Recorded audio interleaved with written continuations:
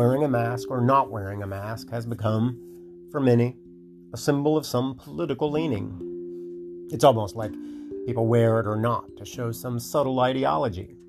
I'll speak to that, I guess.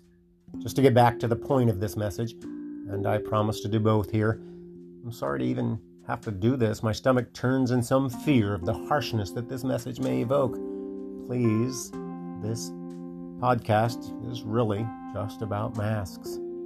Back to that political meaning stuff for a moment. If I were so inclined to make a political statement, I would not do it with a mask on or a mask off.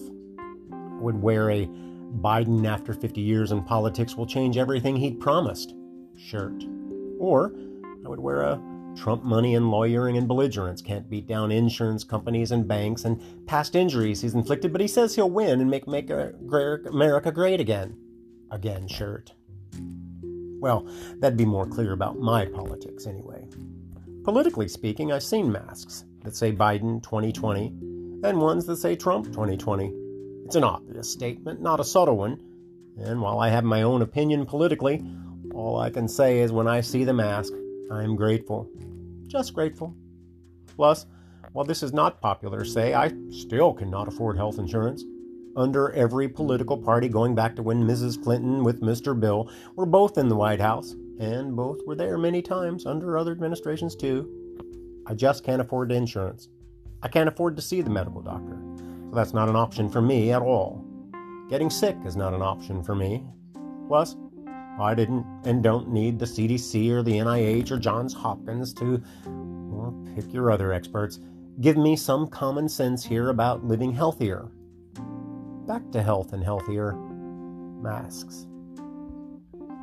My mom and my grandmother and, I don't know, just about any authority I hold in some esteem at all taught me things that make sense and have proven to be true in my lifetime and again. Things like this. When you cough, cover your mouth.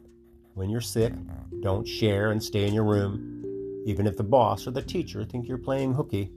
Wash your hands even more when you're sick. And after every cough, nose wipe, nose pick, sneeze, eye, butt, armpit, and crotch scratch, etc., etc. When someone else is sick, keep your distance.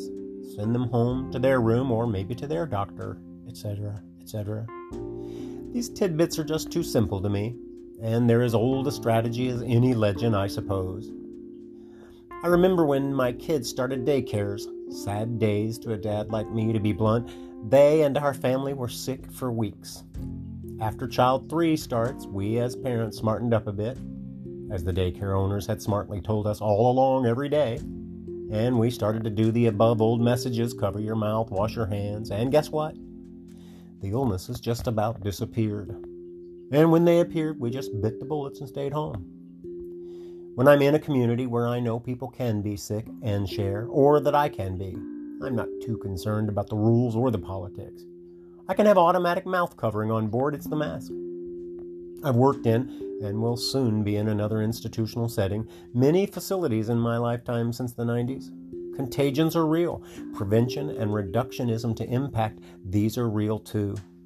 The thing is, prevention and reduction are just too simple to me. Cheaper, safer, and I don't mind doing it. If you hate me for it, or think I'm stupid, or you're sure I lean the wrong way, I can appreciate your misjudgments of me. I've made a few bad ones myself. I'll cover my mouth, I'll wash my hands, I'll stay home when I'm sick, and to make sure I can do my part, I'll just wear a mask. And for me, and today, that's my voice.